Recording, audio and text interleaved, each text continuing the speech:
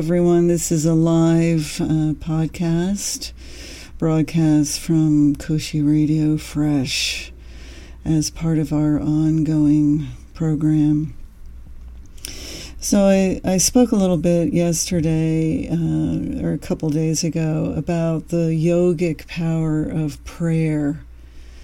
And I really want to touch on this again because it's such a significant teaching and also understanding of what it takes to really be free of all the different circumstances, the changing circumstances of your life and all of the associated emotions, right? As we go through life, we experience a wide range of emotions that can lead to intense suffering, right?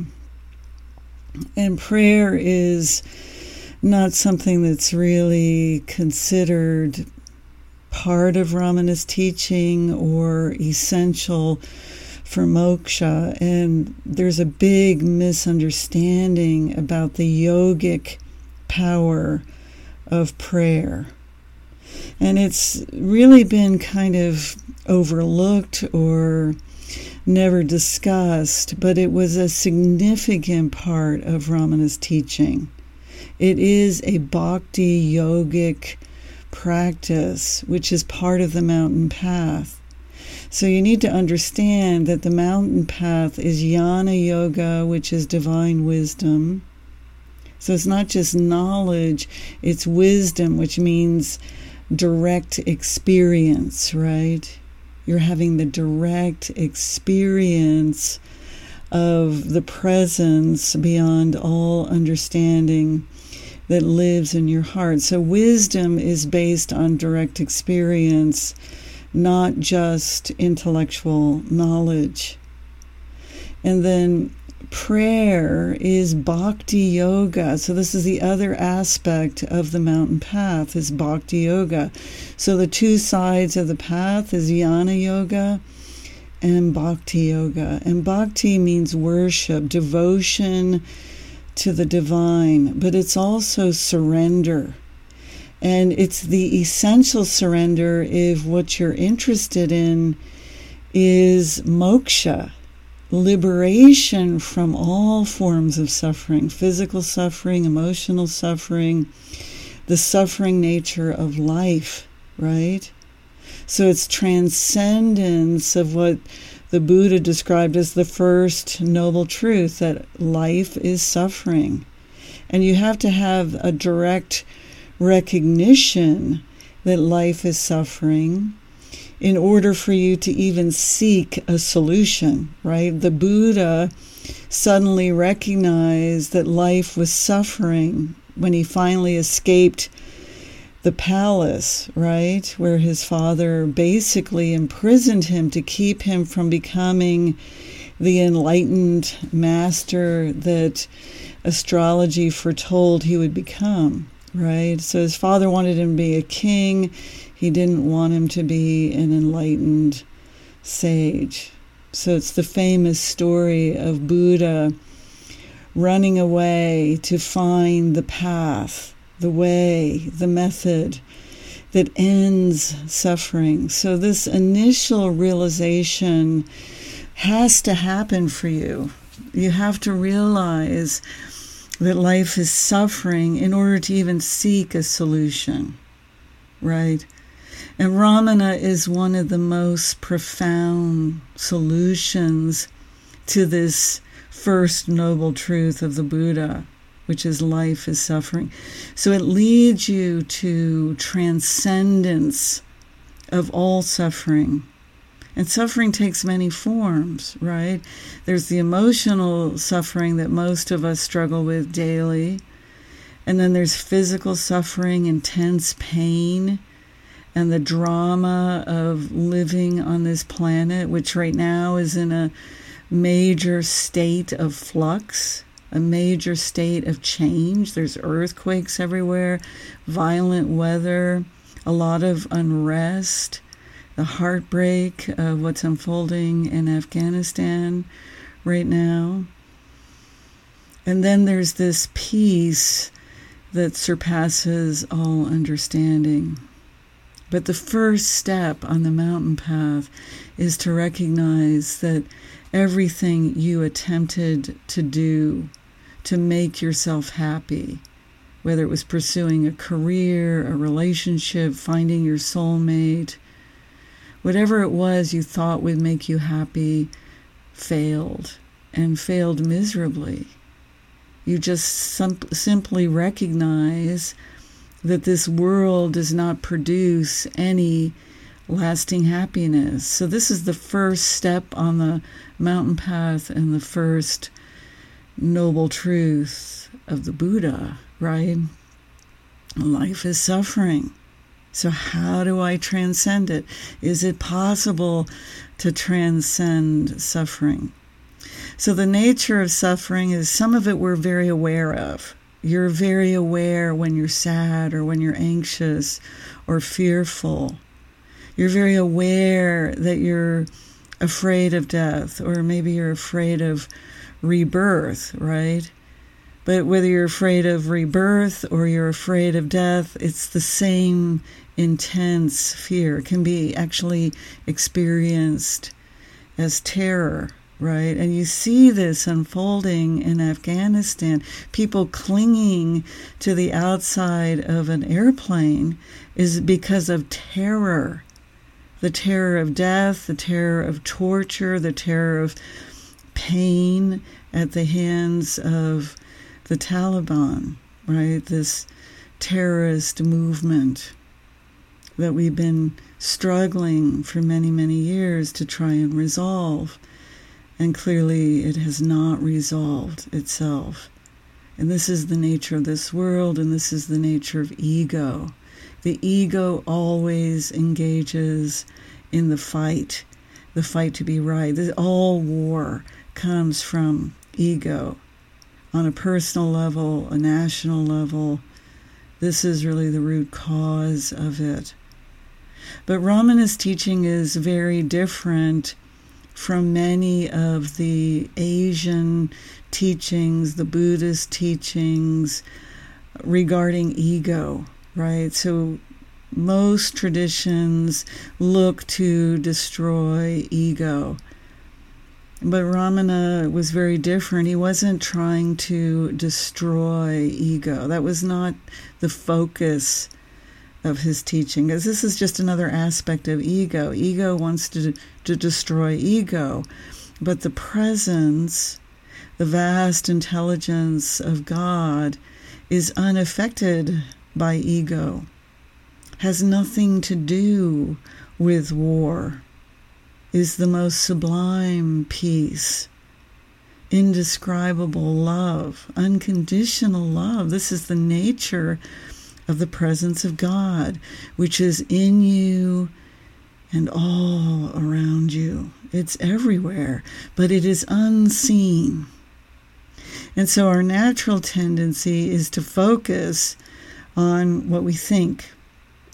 And we agree with those thoughts. We believe that our perspective is right and the other person is wrong. And this is the nature of the war inside ourselves and the war outside of ourselves, right? And prayer is a significant aspect of Ramana's teaching, which is very misunderstood and mostly not even discussed in the Western perspective of Ramana, because it's seen as dualistic. But true devotion is not dualistic. It's love, loving love. This is the nature of true devotion. Love, loving love. Love, loving love is love. It's the process, the evolutionary process of realizing that in the core, who you really are is divine love, which is eternal by its very nature. It is unending love. but we're not in the direct experience of this unending love because we give our attention to our mind, our internal dialogue. We have a constant conversation unfolding in our mind. It's a story that we weave constantly about what happened yesterday, about what might happen tomorrow, what we want to have happen, what we don't want to have happen, and all the complex strategies that we develop in our mind to protect ourselves, right, from what we don't want, to get things moving in the right direction, hoping that at some point we will realize pure, lasting happiness, especially if you've been seeking moksha or enlightenment or bliss, right? So prayer is a very important aspect of Ramana's teaching because it represents surrender. But it's not just surrender or the act of letting go. It's an invitation to the power of the universe. The power of the universe, right? This is E equals MC squared on steroids, right? We're talking about the vast power of the entire universe. So we're inviting that into our heart in the act of devotion, the act of surrender, the act of prayer. And all mantras are prayers, right?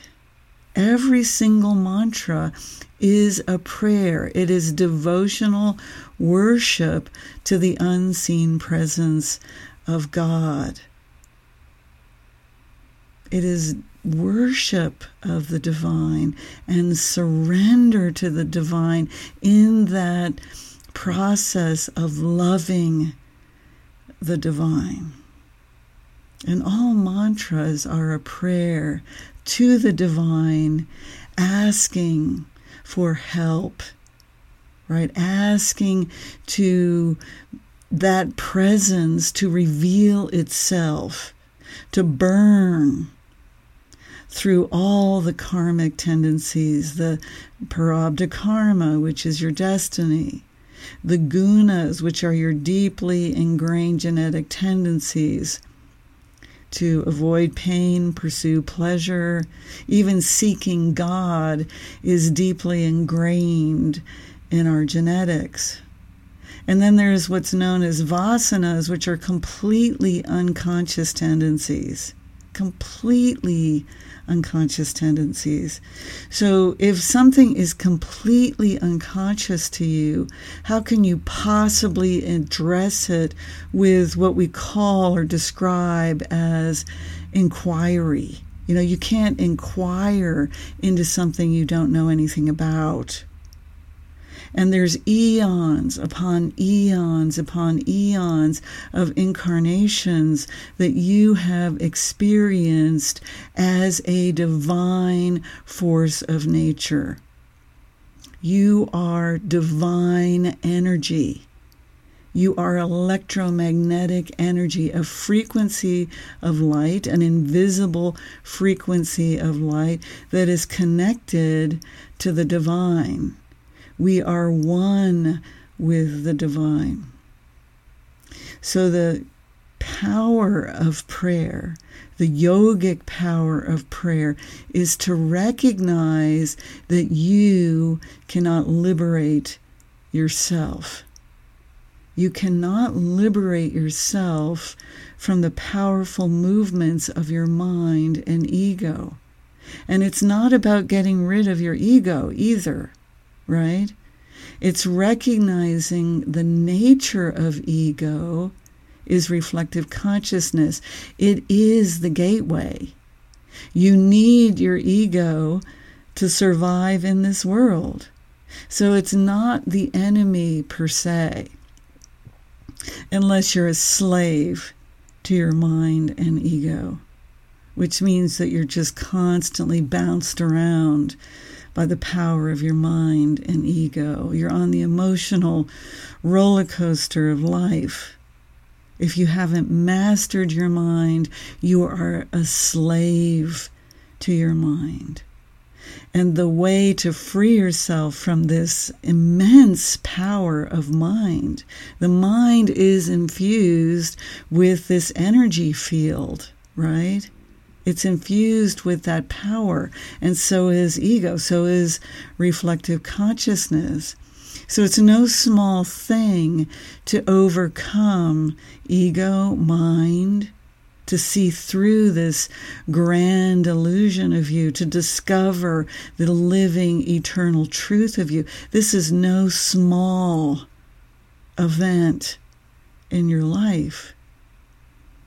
So to break free, to go through the gateway of ego, part of the essential yogic practice is prayer. It's asking the divine intelligence to not only guide you into this vast presence, but help you to reside as that until all of the veils of consciousness have been removed. Right? So when we set out looking for enlightenment or bliss or moksha, we think of it as a goal, as something to go after, to get. But this is a wrong way of thinking of enlightenment or moksha, right? It's not a goal. It's not somewhere else. The presence that you seek, the bliss that you are, is hidden by layers upon layers of consciousness, some of which is based on eons upon eons of suffering. And even if you don't believe in reincarnation, you can look at your family tree and see the genetic reincarnation of your family, right? Show me your family tree and I will show you a trail of tears. The endless trail of tears that go back and back and back in time. 25 million years of genetic evolution. So transcendence of states of consciousness, mastery of mind, requires surrender. It requires prayer, and mantras are prayers. Now, we don't necessarily understand the language, the Sanskrit language of various mantras, but the mantra is a prayer, but it is also an energy. It is a light force. It is a light force infused with profound energy and silence. And without the mantra, it's virtually impossible to address the hidden unconscious tendencies known as vasanas. There's no possibility for you to remove the vasanas because you are not aware of them. So yogic mantras and prayers is an energy force. It is a yogic power that aligns your consciousness with the living eternal presence in your heart. And the more you align with the presence, the deeper and deeper your realization of that invisible, vast intelligence becomes. Because it is a purification process. Surrender is a purification process, right? The mantra is a process of repetition again and again and again. And one of the great fallacies of how many Westerners view the teaching of Ramana is this idea of instant, sudden enlightenment. It's almost like everybody's chasing after bliss, hoping that that miraculous moment will someday arrive without any effort on your part. And this sets a very false expectation, right? that you don't have to do anything to realize your true nature. And this is only true in the sense of awakening. Awakening to the truth of yourself is easy, instant, effortless. Right now, you can realize that you are pure conscious awareness. This is the nature of awakening. The energy shining through your face, the light in your eyes is conscious awareness. That is who you really are. Deeper than name, deeper than form, past, future, whatever you imagine, whatever story you're telling yourself. The presence is free. So the Gayatri mantra is an example of a mantra that is extremely potent, right? It's infused with this light energy, this frequency of light that aligns your conscious awareness with the presence of heart again and again, but not just on an intellectual level. It's multidimensional. Mantras are multidimensional. It aligns you with the multi-dimensional aspect of this presence of God alive and within you and all around you. So the yoga of mantras is an essential aspect of Ramana's teaching in the context of inquiry. So all of Ramana's teaching is about confronting this reflective nature of ego and igniting the sacred fire that's essential to burn away the unconscious tendencies, right, that keep these patterns of suffering happening again and again and again. And you've experienced this. You know that sometimes you're happy, but then there's this pattern of sadness that overcomes you, and it just keeps happening again and again and again.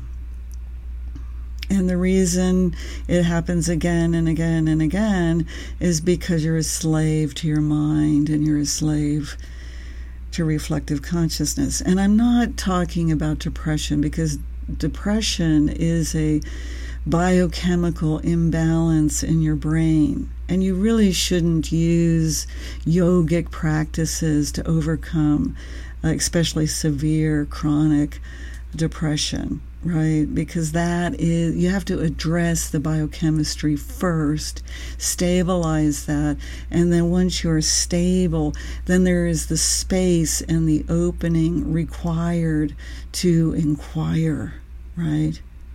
To see through the reflective consciousness of ego. So prayer is the mantra, but prayer is the internal surrender.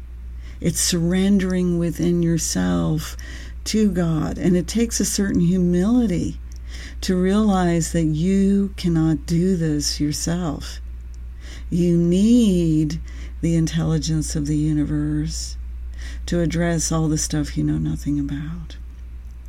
And so prayer is the invitation to that intelligence to come into you. So it's an inner purification, an inner alchemy that occurs over time, right?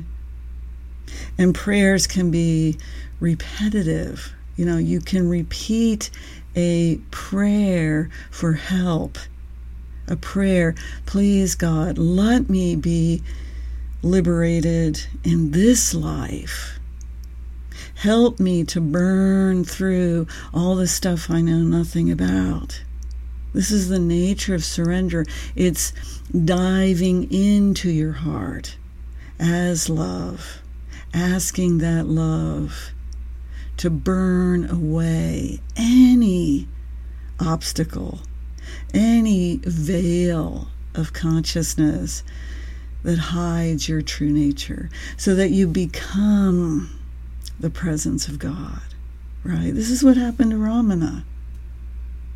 Ramana awoke to this living eternal presence, not as a thought, but as an energetic shift He described it as a huge energy moving through his body, right?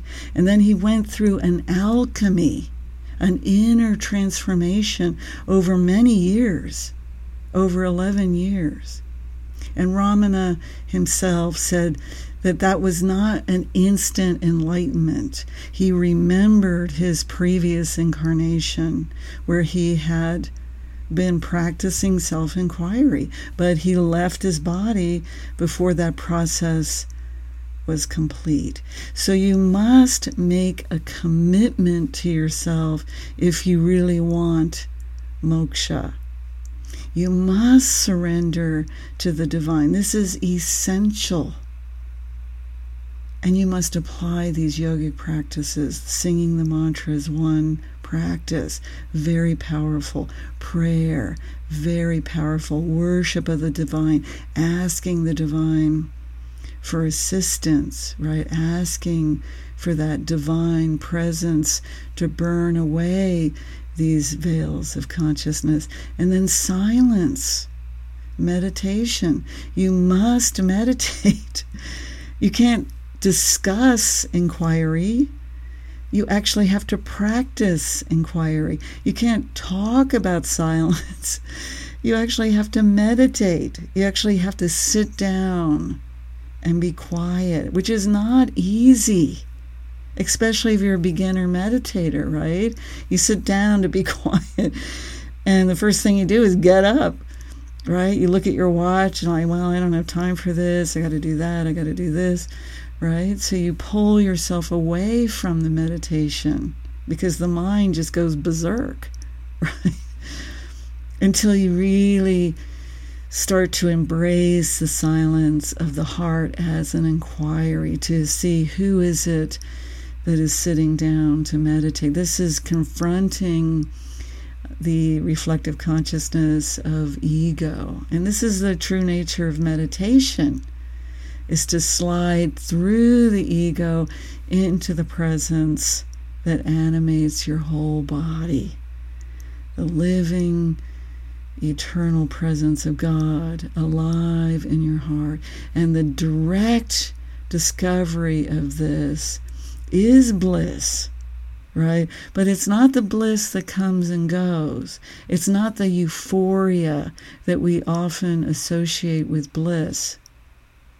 This is the steady presence, the bliss of pure conscious awareness.